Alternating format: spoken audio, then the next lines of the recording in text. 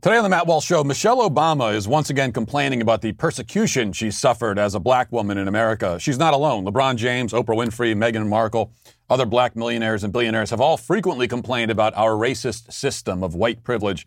Today we're going to talk about the victims here and reflect on their stories. Also, 5 headlines, including Dr. Fauci finally giving a definitive date, sort of, for when we can return to normal. It's a year away. And the CIA doubles down, releasing yet another woke ad. Plus, Sarah Silverman comes after Caitlyn Jenner, proving a few points that I'll explain today. And in our daily cancellation, we'll consider the story of the rapper who was shot and killed by a 15-year-old boy for his Rolex watch. What should we say about a man who promotes street violence and then dies by it? Well, we could say a lot, and I will today, and it'll make people very mad probably. All of that and more today on The Matt Walsh Show.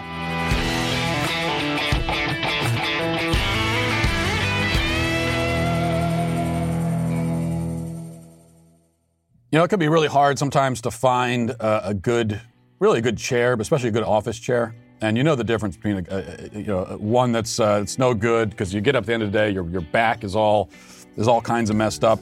And there's a difference between that and a really good office chair that gives you the kind of support you need. And I have that right now in my life, I'm happy to say. Sitting in it right now, the X Chair. X Chair has your office chair needs covered. The secret is not only their patented dynamic variable lumbar support, which offers unbelievable lumbar support to your lower back. Not exactly sure what the lumbar is, but I know that it's supported for sure by this chair. But now, thanks to the new XHMT technology, you can also get heat and massage therapy while you're sitting at your desk. So if you're old and decrepit like me, and you need that extra help, you can get it. Instead of your old, uncomfortable office chair, now you can look forward to spending hours sitting in the ultimate therapeutic massager. If you're going to be sitting down all day, why not make sure you take care of your comfort and your health as well? X-Chair is on sale right now for $100 off. Go to xchairwalsh.com. That's the letter X, chairwalsh.com, or call 1-844-4XChair. X-Chair has a 30-day guarantee of complete comfort, and you can finance your purchase for as little as $30 a month. Go to xchairwalsh.com now and use code XWheels for free X-Wheel blade casters. xchairwalsh.com. It's good to, keep things in perspective. You may believe that your life is difficult, but you should realize that there are people out there who face struggles and obstacles, hardships and persecution far beyond what you have ever known or will ever experience. You've been through your own trials, perhaps, but at least your life hasn't been as hard on you as it has been on Michelle Obama. The former First Lady who graduated from 2 Ivy League schools, became First Lady by the age of 45, is now worth a combined $135 million along with her husband, has always been eager to talk about the many ways in which this country has oppressed her. She returned to that theme in a recent interview with CBS, telling the outlet that she, quote, lives in fear and is afraid of getting randomly gunned down by the cops while shopping for groceries or walking her dog. Apparently, the fact that she gets Secret Service protection everywhere she goes is not enough to make her feel secure. She considers it plausible that a racist cop might run up and execute a former First Lady on the spot for no reason. Obama is also concerned that her daughters will get racially profiled while driving. She lies awake at night, tossing and turning, fearing that some police officer with a professional death wish will harass the famous daughters of a United States president. These are all very real fears that she has. And don't ever doubt these fears. Don't doubt them. Here she is describing them. Many of us still live in fear as we go to the grocery store or worry about walking our dogs or allowing our children to get a license. I mean, just imagine. Aren't your girls driving? They're driving. Yeah. But every time they get in a car by themselves, I worry about what assumption is being made by somebody who doesn't know everything about them. The fact that they are good students and polite girls, but maybe they're playing their music a little loud. Maybe somebody sees the back of their head and makes an assumption.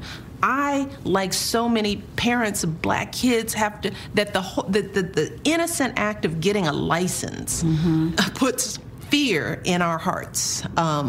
So I think we have to talk about it more, and we have to ask our fellow citizens to listen a bit more and to believe us.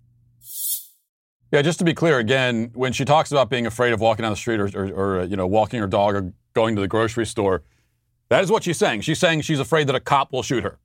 That's the claim being made by Michelle Obama. Michelle Obama is afraid that a cop will shoot her, she says. And why won't someone listen to her, she asks. They just need to listen to us. Yes, why won't someone listen to Michelle Obama?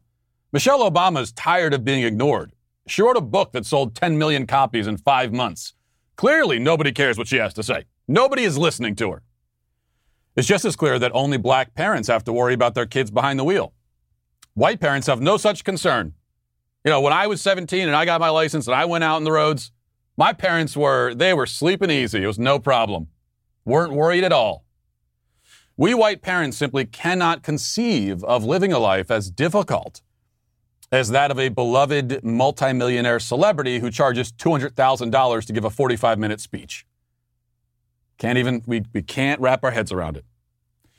If you're not yet convinced that Michelle Obama is a victim and that her bitterness towards this country is warranted, I need only remind you of a segment from her podcast a few months ago where she talked about the racism she experienced even while in the White House. What you're about to hear is very difficult to listen to. It'll send chills down your spine. But it is your responsibility to confront this because this is what is happening to Michelle Obama. You're not going to believe this. Listen. So I'm standing there with two little black girls, another black female adult. They're in soccer uniforms, and a white woman cuts right in front of us to order. Like she didn't even see us.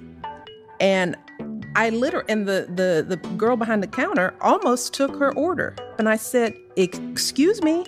I said, you don't see us 4 people standing right here? You just jumped in line? She didn't apologize. She never looked me in my eye. She didn't know it was me. All she saw was a black person or a group of black people, or maybe she didn't even see that. What white folks don't understand, it's like that is so telling of how white America views people who are not like them. We don't exist. She doesn't exist.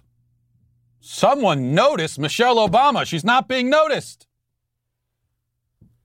You heard that right. Michelle Obama, years later, specifically remembers one time when someone cut in front of her in line and is still complaining about it. Who can blame her? I mean, obviously this was racism. There could be no other explanation. Someone cut in front of her in line, and she, by the way, remember before she was talking about don't make assumptions about people, she assumed that this person is racist. That's the assumption she made. But she can make that assumption because it's not as though all humans on the face of this planet have had similar experiences. It's not as though line cutters are globally reviled precisely because we've all encountered this many times. No, this is Michelle Obama's cross to carry. Just think about this. Michelle Obama was delayed in getting ice cream for upwards of 15 seconds. 15 seconds, imagine. She could have starved. Her children could have starved, all because they're black. Now, lest you think that Michelle Obama is the only fabulously wealthy, famous, and beloved black celebrity to be persecuted by this country, I must also remind you of LeBron James. LeBron, net worth $500 million, who's been a millionaire athlete since the age of 18 and was nationally acclaimed even before that. It would be accurate to say that LeBron has been a celebrated and nationally recognized athlete for the vast majority of his life, almost his entire life, going back into childhood. But even so, LeBron has suffered the sort of maltreatment that the average white man cannot comprehend. The NBA star has, like Michelle, often claimed to be too afraid to walk down the street. Despite being surrounded by armed security, living in a multi-million-dollar mansion in a posh Los Angeles suburb, LeBron is worried that some crazed racist cop will run up and shoot him dead. Such a thing has literally never happened. Nothing like that has ever happened, but he's worried that it will. And his fear should be validated. In fairness, LeBron has experienced hate crimes in the past. Who can forget the time when LeBron claimed that someone spray painted the N-word somewhere on his property? Now, in fact, I say who can forget? Everyone has forgotten. But he did actually claim this. And he spoke out against the hate crime courageously, was applauded by the media. Now, the funny thing is that the cops showed up to investigate, and they never found any racist graffiti. It had been painted over already. Nothing strange about that. Calling the cops to investigate graffiti, but painting over it before they arrive? Who could question that? The media certainly didn't question it. And what about Oprah Winfrey? net worth $2.7 billion. She, especially in recent years, has taken to denouncing white privilege as well. Now, sure, she has more wealth and power than the average white person could hope to accrue in 10,000 lifetimes, but the average white person still has something that Oprah Winfrey doesn't. Whiteness. What is whiteness worth? What can you cash it in for? Well, that isn't explained exactly, but the point is that if you're a white man living in a 900 square foot modular home and feeding your children canned tuna for dinner tonight, you are more privileged than Oprah Winfrey, as she explains here. There are white people who are not as powerful as the system of white people, the caste system that's been put in place, but they still, no matter where they are on the rung or the ladder of success, they still have their whiteness. They still have their whiteness. So that's what you say to the guy feeding the kids tuna in the modular home. You have your whiteness. You got that at least. Can't afford medical bills, but you have your whiteness. Cash that in. Cash that in at the cosmic prize counter. Maybe it'll be good for a couple Jolly Ranchers and a Chinese finger trap. Imagine being Oprah. I mean, it must be so hard. That's why Oprah was the perfect person to speak to and commiserate with Meghan Markle, who's sort of black but fully persecuted. A Hollywood actress turned royalty, turned media mogul. And it's unclear why she was deserving of any of those titles at all, being that she has no talent to speak of whatsoever. But surely she has known troubles and tribulations that a white mother waitressing at a Denny's never has or never will. Likewise, for Sean P. Diddy Combs, who penned an open letter to corporate America a few weeks ago, blasting the corporate world for discriminating against people like himself. Now, Sean Combs is worth $900 million, despite the fact that he's never produced anything of value in his entire life. He's been a millionaire since his early 20s. That's also when he killed Tupac, allegedly. But none of that can erase the pain caused by the unspecified corporate villains who have caused him unspecified harm. Who knows? Maybe he could be worth $1 billion already if not for that discrimination. Can you imagine that? Can you imagine not being a billionaire? That's the sort of reality that Sean Combs has to face every day, at least for a few more years until he actually is a billionaire. All of this raises the question, when will America finally become the sort of country where black people can succeed? Or at least, succeed more. Succeed more than being millionaires and billionaires and some of the most famous and powerful people in the country. That's the question. In closing, I want to give you a statistic that will shock you to your core. And you're not going to believe this, but it's true. Did you know that there are today no black trillionaires? None. Not one. Not even Oprah. Still think white privilege is a myth? Well, clearly, you're wrong. Now let's get to our 5 headlines.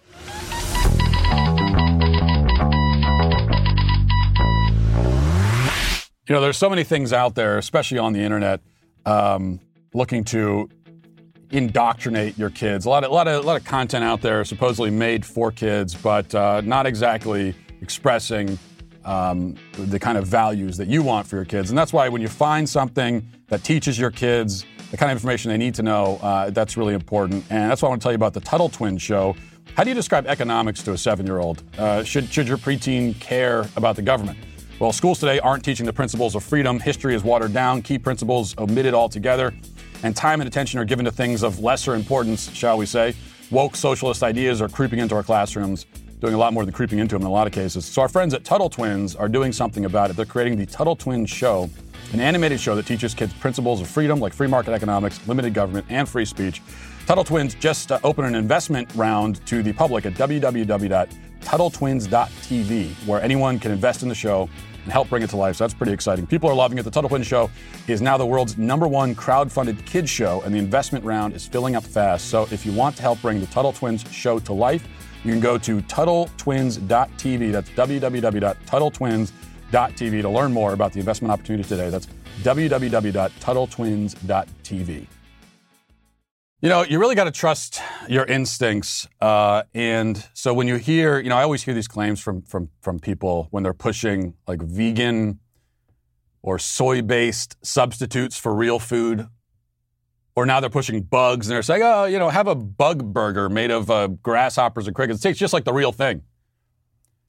And I never try that stuff, but I always know, I'm just like, there's no way it tastes the same. It just doesn't.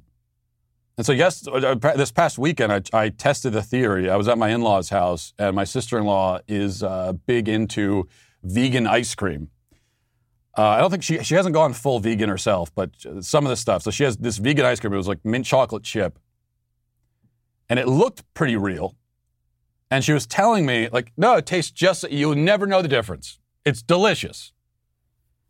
And so I tried some of it. It was my first taste of a vegan substitute. And I took one spoonful. And it was horrifying. Don't listen to anyone who tries to push vegan ice cream on you. It tasted, it tasted like melted chalk doused in Pepto-Bismol and Splenda. That's what it was really unsettling, actually. That's the word I was trying to figure out. There's something, it's horrible, it's bad. It's also kind of creepy. It's weirdly inorganic and inedible. It tasted dyspeptic and dystopian, even.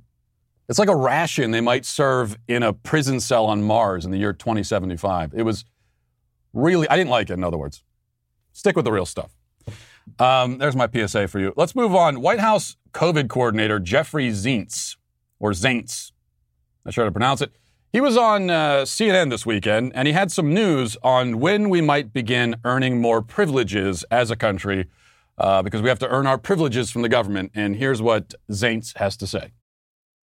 I think one of the reasons why journalists are annoyingly harping on this, and some health experts are, is because there is a light at the end of the tunnel. And President Biden being able to take off his mask in a room full of journalists and White House staffers, all of whom are fully vaccinated, is a demonstration that the vaccines work.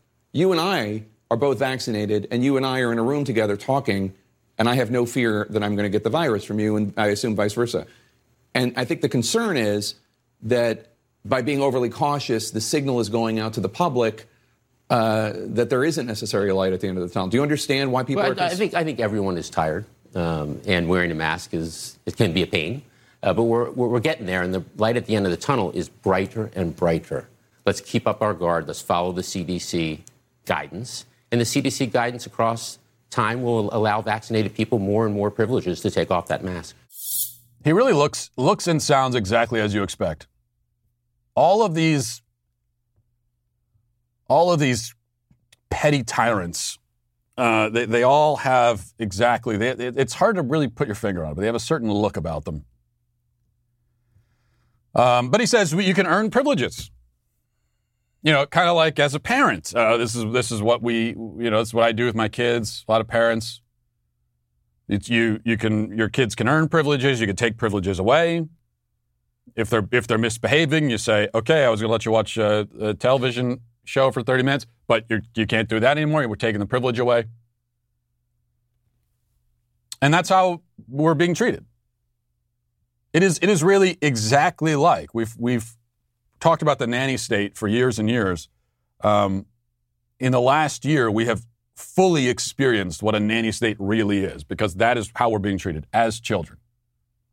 From the very beginning of this thing.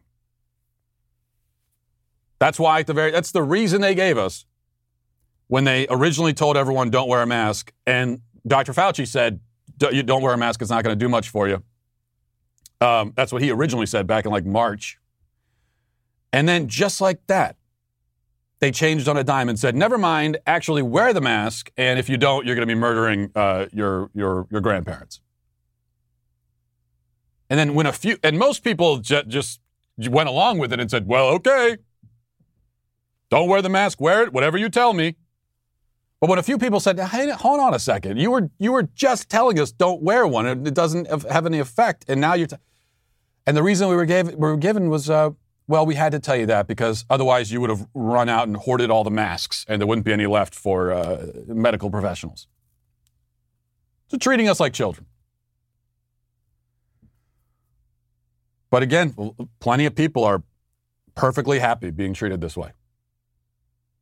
That's the most disturbing reality of all. And those of us who are self-respecting adults, it's hard for us to comprehend. But there are so many other adults, would-be adults, supposed adults in this country who really, they crave that sort of maternal embrace from their government. And they're perfectly happy with it. Dr. Fauci has had us in his maternal embrace for the last year, and he was asked this weekend, as he is on the news every day, and they're asking this question of, when can we get back to normal? When can we get back to normal? And he says something different every day, however he happens to be feeling. But I think this is the first time that he gave a pretty definitive end date, sort of. And here's the end date that he gave. Give everyone a sense of what the country is going to look like next Mother's Day. Well, George, I hope that next Mother's Day we're going to see a dramatic difference than what we're seeing right now. I believe that we will be about as close to back to normal as we can. And there's some conditions to that, George. We've got to make sure that we get the overwhelming proportion of the population vaccinated. When that happens, the virus doesn't really have any place to go. There aren't a lot of vulnerable people around. And where there are not a lot of vulnerable people around, you're not going to see a surge. You're not going to see the kinds of numbers we see now. That being the case, I think we could approach what we used to remember as normal before all of this tragedy happened. A year from now. Mother's Day of next year is when we get back to normal. Now, of course, I'm certainly living entirely my normal life now, and I've been living as normal as I can from the beginning, the extent that I could when everything was being shut down all around us. But and a lot of you, it's been the same. So it's a very weird thing. It had already felt like we're living in different countries ideologically, but now that's really being emphasized, because when you hear people, especially living on the coasts or living in blue states, still saying, well, when can we get back to normal? When can we go to sit down at a restaurant? What? I've been doing that this whole time. We're at a point now where it really doesn't matter, I think, what the policies are, or certainly what guys like Fauci have to say. Because I think we're getting to the point where the people who are still locked down to whatever extent, or they're under mask mandates or anything, they want it. And that's why these places have gotten away with putting these policies and keeping these policies in place for so long, is because, as I've been saying for weeks now, a lot of people, their brains have been broken, their wills have been broken, and they're perfectly happy with it. They don't want to go back to normal. I was just seeing on Twitter someone, I forget who, a blue check, saying that he went to an indoor retail establishment a few days ago for the first time in 14 months. Can you imagine that? I can't. He actually had not been to a store in over a year. There was never a time when I stopped going to stores inside. Not one moment during this whole thing. But that's someone, like so many others, that he just is not really hankering to get back to any kind of normal life. He's fine with that being done. And we talk about masking, and there are so many people, as startling as it might be to imagine, there are so many people who are fine wearing the mask forever. They don't want to take it off. And so the balkanization that we've already seen in this country is only going to be exacerbated more and more now. Where I think, 2 years from now, 3 years from now, there are going to be places in this country that are still masking, limitations, indoor limits, and that kind of thing. I don't know if they'll ever go back. And then there will be other places like free states where you could basically live your life, which is already where we are for the most part. Did you know a baby's heartbeat begins at just 3 weeks? At 5 weeks, you can hear it on an ultrasound. By 6 weeks, the baby's eyes are forming. By 10 weeks, a baby is able to move his or her hands. I'm telling you this because when a mother who is considering abortion is introduced to her child via ultrasound, when she hears the heartbeat for the first time, she's twice as likely to choose life. And that's how Preborn rescued 200 babies every day. They provide mothers with free ultrasound so that they can meet the life that is growing inside them Preborn needs our help to save these precious souls. For just $28, you can sponsor an ultrasound and save a life. And if you become a monthly sponsor, you'll receive stories and ultrasound pictures that of the lives that you help save. All gifts are tax deductible, and 100% of your donation goes towards saving babies. To donate, dial pound 250 and say the keyword baby. That's pound 250 baby, or go to preborn.com/Walsh. That's preborn.com/Walsh. All right. The CIA is doubling down on its woke advertising. Got a lot of criticism for the last one. You know, the woman bragging about being a cisgender millennial with anxiety disorder and talking about, you know, all the different identity boxes that she checks. And CIA got criticized for that, but they don't care. And here's the latest advertisement that they just put out a couple days ago. As an agency librarian, I work to ensure that our collection and services are matched up with what CIA needs. Not only am I involved in the acquisitions of journals, books, and countless electronic resources, I'm also encouraged to curate special collections that challenge expectation. Recently, I brought in our intelligence gaming collection to give officers unique opportunities to practice skills they need in their various roles. Instead of sitting for hours in front of a computer-based training, they can play a carefully selected game to train a specific set of skills while simultaneously building on the myriad soft skills essential to intelligence work. My favorite thing about CIA is that they encourage the out-of-the-box ideas that drive real progress. Growing up gay in a small southern town, I was lucky to have a wonderful and accepting family. I always struggled with the idea that I might not be able to discuss my personal life at work.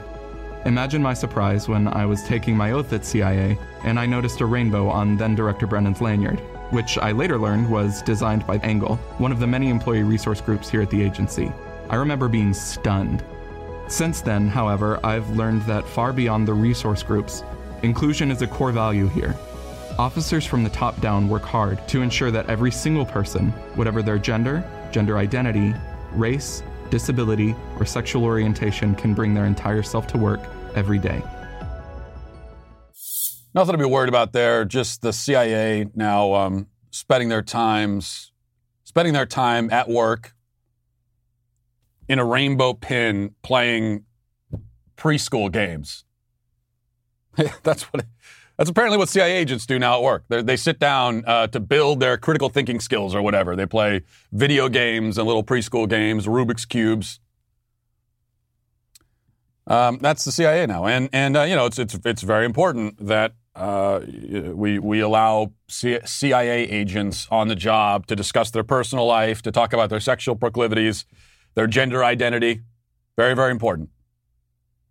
And it's important to the left. It's not just important, it's the whole point of everything. The left does not recognize that anything has a purpose or function beyond advancing its ideas, its worldview.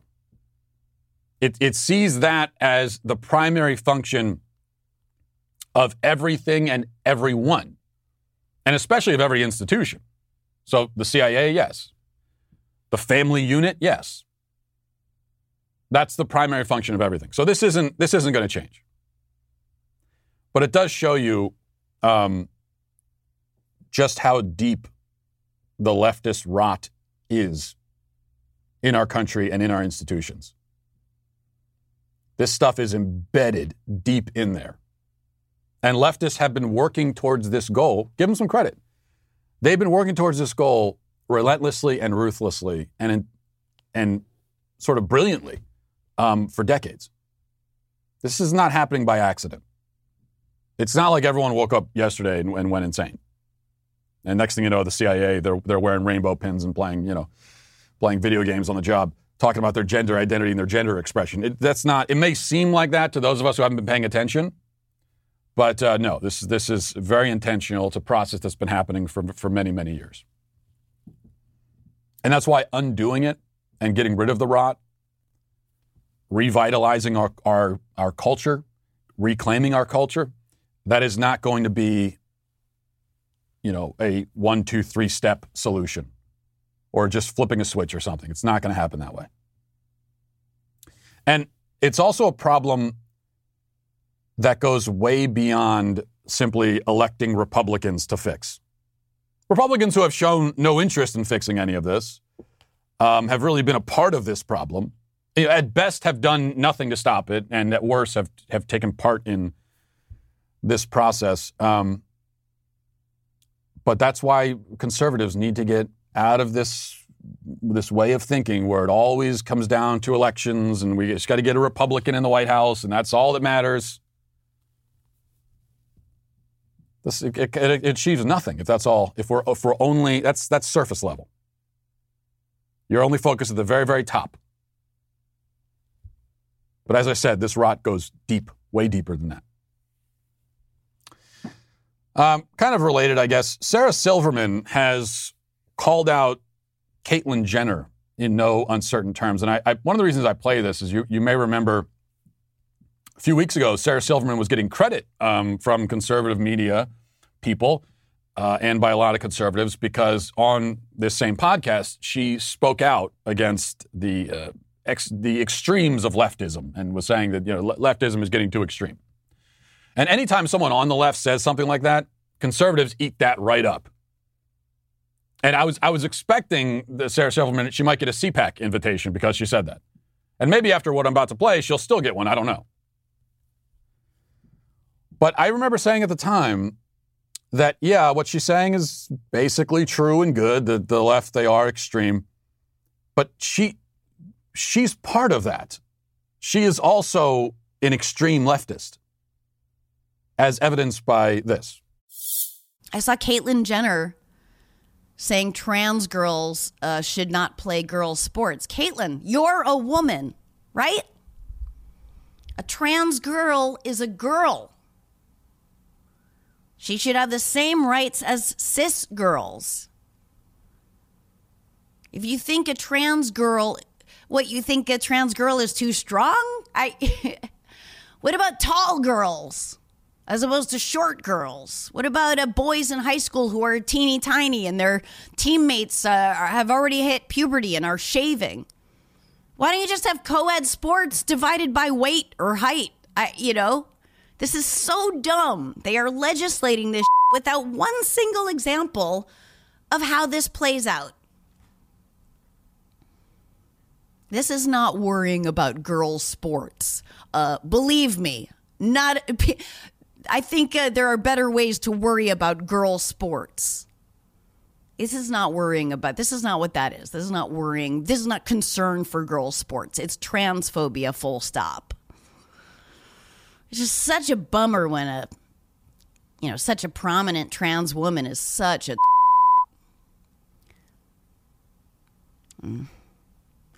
it's like being Jewish right now and having the most recognizable Jewish names be Weinstein and Epstein. It's like super not awesome, but. Super not awesome. Very eloquently put. So, that's all the conservatives that were celebrating. Sarah Silverman, she's on our side. She's tired of the leftist extremism. Well, no, she thinks that women have penises. She thinks that men can have babies. Okay, that's as extreme a position as you can take, and it's as insane of a position as you can take. And that's what she believes or claims to anyway. So no, that's not. Someone who holds that view cannot be on our side, at least on any side that I recognize. There's no she believes that and is advocating for a world where that is, that operates according to that false reality. But she can be an ally in other areas. No, she can't.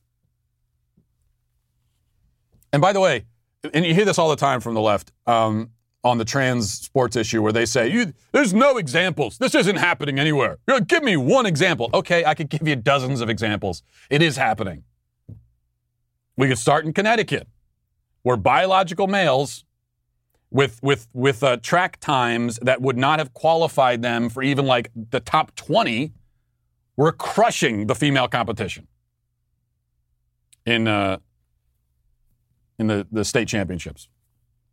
That's one example. There are plenty of examples of this happening. But with that said, I think Silverman is sort of right about two things. The first thing that she's right about, what are the two things? Let me remember. Pulling a Rick Perry. Okay, the first thing that she's right about is that this is not just about girls' sports. She's right about that. And I think that's a reality that's a truth that conservatives need to be honest about and need to embrace and need to be open about. Trying to stop biological males from getting onto girls' sports teams. Why are we motivated to do that? Well, let me speak for myself anyway. That's because all I can do. Why am I motivated to do that? Why do I want to prevent this? Is it simply because of my passion for girls' sports? Is my ultimate worry, is it that we'll live in a country where there are no girls' sports? No. I want there to be girls' sports. But is it the most important thing in the world to me? It's not. Am I up at night, lying awake, tossing and turning, say, what about girls' sports? It's an attack on girls' sports. No. I recognize that girls' sports is but one battlefield in the overall war for reality. And it's an important battlefield because it's getting a lot of attention. And because of the precedent that would be set if we lost in this battlefield. So I'm not worried about losing girls' sports specifically. I'm worried about losing our grip as a culture on reality. And when you lose reality, girls' sports is like the least of your problems. If we live in a country where we have abandoned reality itself and science and all that makes sense, we won't have girls' sports anymore. We also won't have like anything else. I fully admit that. So when someone like Sarah Silverman accuses us of being motivated by more than just a concern for girls' sports, I say, absolutely, you are damn right. That's what all conservatives should be saying. But instead, most Republicans, if they dare even speak on this issue, they pretend that no, this isn't about transgenderism at all. This is only about protecting girls' sports. We just care so much about girls' sports. Oh, please. Be honest about what you're doing. I agree with Sarah Silverman on that. Be honest. It's not like we have some insidious, it's not like our real motivations are insidious. We're trying to protect reality. That's the point here. Kind of important. What is the other thing she's right about? She's also right that Caitlyn Jenner's position is incoherent. She's 100% right. Because Caitlyn Jenner is saying, I'm a woman, and we're supposed to accept him as a woman. And yeah, if he's really a woman, then why shouldn't he be able to participate in female sports? And if a trans girl is really a girl, then why shouldn't they be able to participate in girl sports? Doesn't make any sense. See, the objection to trans, quote-unquote, trans girls participating in girl sports only makes sense if it's grounded in an acknowledgement that trans girls aren't really girls. Because if they are girls, then obviously they belong in girl sports. In fact, if they are girls and we are disqualifying them from girl sports, that is discrimination. That's like bigotry, right? Our point is that they're not girls. I am not aware of any argument against allowing quote-unquote trans girls in girl sports aside from the argument that they're not really girls. That's my whole argument. I have no other argument. It's a pretty simple argument. I think it's a good one. Why shouldn't they go in girl sports? Oh, well, because they're not girls. And I understand that you've given them a label with the word girl in it, but they're not really girls, though. They're not the same. There's an essential fundamental difference between them and the actual girls. That's the argument. That's the whole argument. So, if we're accepting that trans girls are girls, then there's no argument. Your argument makes no sense. That's why you might think that Caitlyn Jenner is the perfect mouthpiece for this, because, oh, look, a trans person's coming out against it. His position doesn't make sense. It's incoherent. Caitlyn Jenner, are we supposed to accept you as a woman or not? Are you telling us now you're not a woman? Because if you are saying you're a woman, then by that standard, yes, these trans people should be in girls' sports. This is what happens on the right, and I don't accept Caitlyn Jenner as being on the right, by the way, but this is what happens on the right when we don't have the guts and the intelligence and the wherewithal to be honest about what we're doing and what our argument is and to make the fundamental argument. Rather than staying on the surface, trimming around the edges, get down to the nitty-gritty. This is what the argument is really about. What is the sports argument really about? It's about the question of whether or not those quote-unquote trans girls are actually girls. Our position is no, they aren't. That's it. If you're too afraid to say that, then you're useless and you're worthless in this discussion. Please butt out. Because whatever argument you're making is pathetic and bad, if that's not your argument. All right. Let's move now to reading the YouTube comments. Arthur says, the worst part about that mask video is the guy who filmed it is the crybaby who actually thought it was a good idea to post it online. That should scare us more than the virus. Yeah, that's always, all of these, many TikTok videos are like this and all these mask shaming videos where the undisputed villain in the encounter is the one filming it, and not just filming it. Like, it's not like they are live streaming it and they lose their temper in the moment and it goes out on the internet for all time. No, they film it and then watch it back. Like, they film their own emotional breakdown and they film themselves being a bully to someone. In this case, this man berating a pregnant woman and getting up in her face. He films it, watches it back, and says, this is great stuff. Let me post it online for everyone to see. Maximilian says, Matt, I think you need to pick another hideous shirt because everyone likes the polka dot shirt now. Well, why would I pick another one? The plan is working. This is, this is indoctrination. You're all getting a lesson in indoctrination. This is how it works. In desensitization, conditioning, and indoctrination. And even hypnotism. All of those all together. Let's see. WM Music says, Matt, do you think rote obedience leads to true obedience or a desire to obey? There's caveats and qualifiers, but basically, yes, I think so. That's what we were talking about a second ago. That's what we're seeing in our culture right now. People at first being forced to obey mask mandates, shutdowns, and all of that. And now there are millions of people who actually have a desire to obey them. They don't want the rules to go away. So, yeah, absolutely. Orange Banana says, hey, Matt, sauna is pronounced sauna. S-O-W-N-A. What? Sauna? Sauna. I was just sitting over there in the sauna. That's not how it's pronounced. It's sauna. Sauna. A-U. Sauna. Like, I may not have graduated college or even gone to college, but I know it's not sauna. Can you imagine going to, I don't know, like a spa? I can't imagine going to a spa in the first place. But if you do and you walk in, hey, where's your sauna? And finally, Jesus Freak says, I don't have anything important to say. I'm just commenting so Matt might read it. Well, there you go. And thank you for your service in feeding the algorithm. I do appreciate that.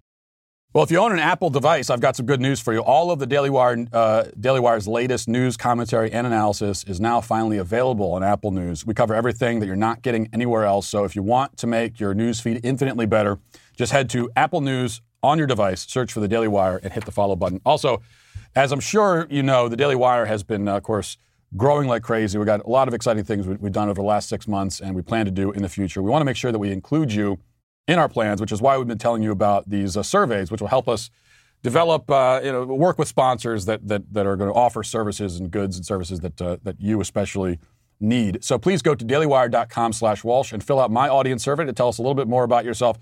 And to make it a little bit of a sweeter deal, you'll get entered to win a $1,000 gift card, but you only get entered for once for each show's survey. So make sure to listen to Ben Shapiro, Michael Knowles, and Andrew Klavan and find out how you can access their survey as well, and you can enter to win those gift cards that way also. Again, my survey link is dailywire.com/Walsh. We'd love to hear from you there, and now let's get to our daily cancellation. Now, for our daily cancellation, we turn to the tragic story of one Pop Smoke.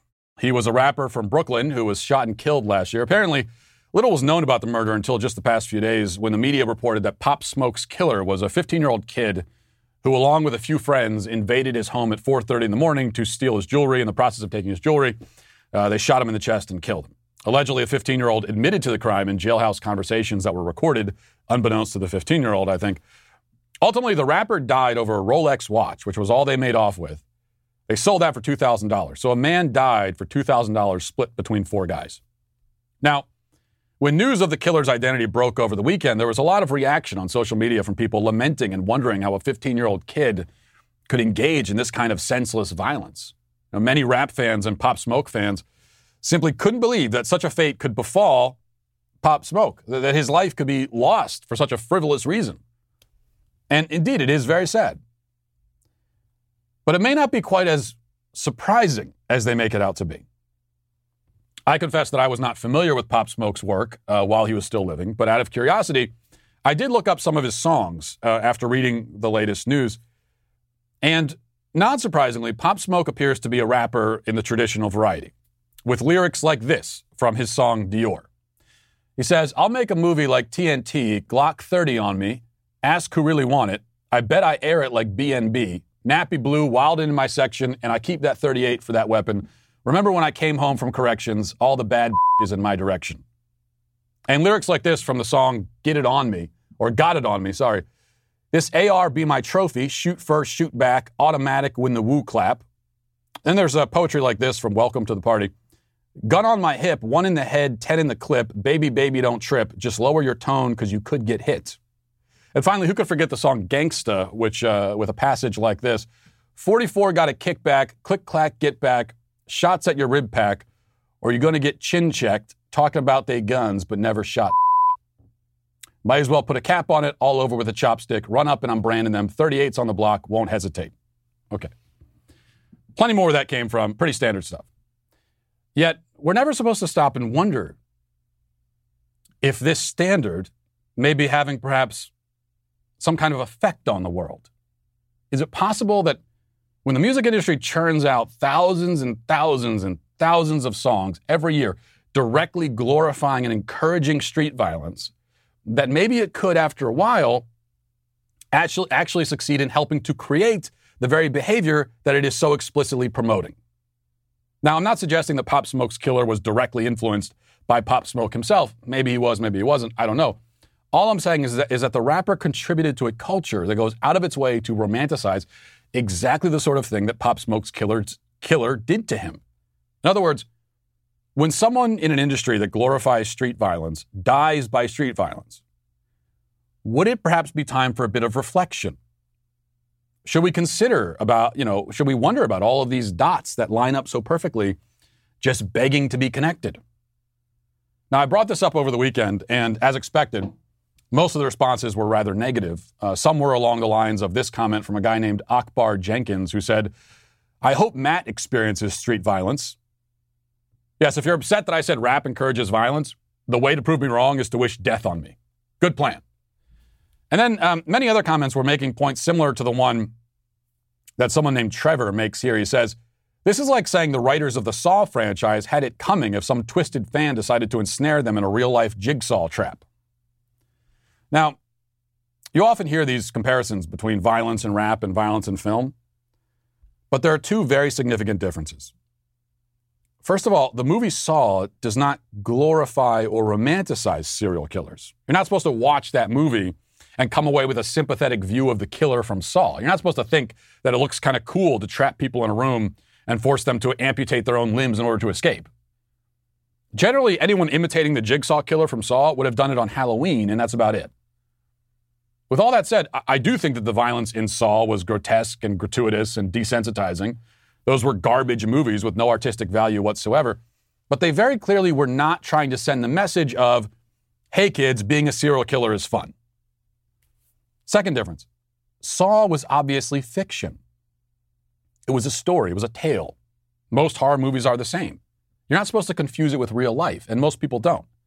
You go into the film fully understanding that you're entering into a fictional world where unreal things are happening. Now let's compare all of that to rap music. The rap music from guys like Pop Smoke. Does rap music glorify and romanticize violence? Does it try to make murder and drug dealing seem cool? Does it try to make these things seem appealing? Yes, no question.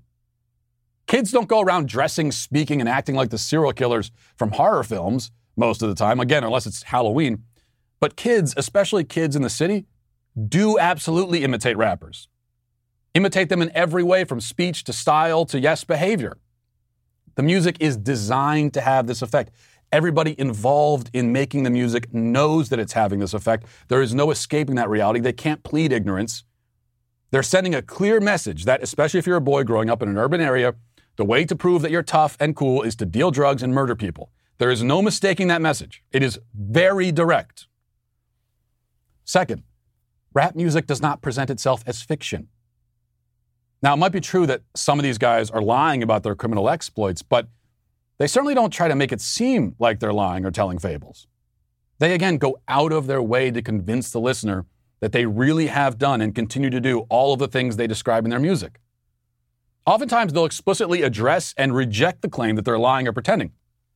Pop Smoke, in one of those songs I just read, makes it clear that some people talk about guns but never shoot anything, and he is not one of those people. He wants you to know that he really has killed people, and he's killed them for almost no reason. He says, kill someone because he doesn't like their tone. And that all of this makes him very cool, and in fact, way cooler than the average rapper in the game. That's the message he wants you to pick up. A gospel passage about living by the sword and dying by it comes to mind. So the fact is clear. These guys definitely encourage the chaos and brutality in our cities. They do it for profit. They do it because the human cost means nothing to them. And sometimes the monster they help to create turns around on them. Yeah, it's a sad way to die. You know, it's an even sadder way to live and make a living. It's all just very sad. And maybe one of these days, when everyone gets tired of being sad, we can acknowledge the reality that's staring us plainly in the face and have a serious conversation about what exactly we might do to change it. Until then, those unwilling to have this conversation and connect all these dots are, as you may have guessed by now, canceled. And Media Matters, have fun with that segment. I'll talk to you guys tomorrow. Godspeed.